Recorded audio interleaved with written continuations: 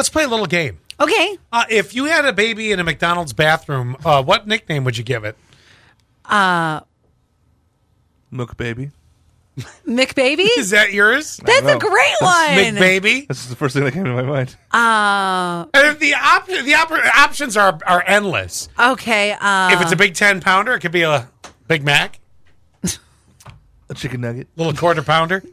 Oh, yeah, chicken nugget. Little nugget. Yeah, you get a little nugget. Little nugget. Yeah. Hey, little Maybe if nugget. it's a boy, it could be a fry guy. There's a million opportunities, right? Well, That's adorable. This is what happened. A baby was born inside an Atlanta McDonald's. What was that? Well, The cleanup afterwards. yeah, right. Oh, It's yeah, like yeah. takeout only from that point on. Never Hey. stopping by again. It will be out of service for a while, that bathroom. Annette almost had Gavin at Walmart on one of the benches. Yeah, and I couldn't stand to call him my little trash bag for the rest of his life. Oh, my God. Stop it. I'm kidding. That's great. Called the bargain. Anyway, oh, look, it's my little rollback. Instead of rolling back prices, we're rolling back babies. Oh, that's great. Anyway, a baby born inside an Atlanta McDonald's.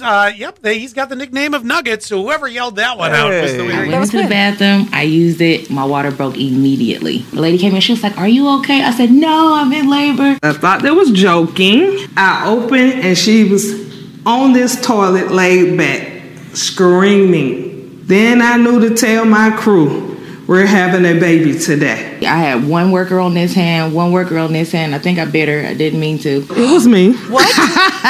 But I'm okay. She didn't break my skin. She had a nickname before she even left McDonald's. That's her nickname, McDonald Little Nugget. McDonald Little Nugget. She bit her? Well, I don't know what happens during labor. Oh, my But now knowing... You've been there 3 times.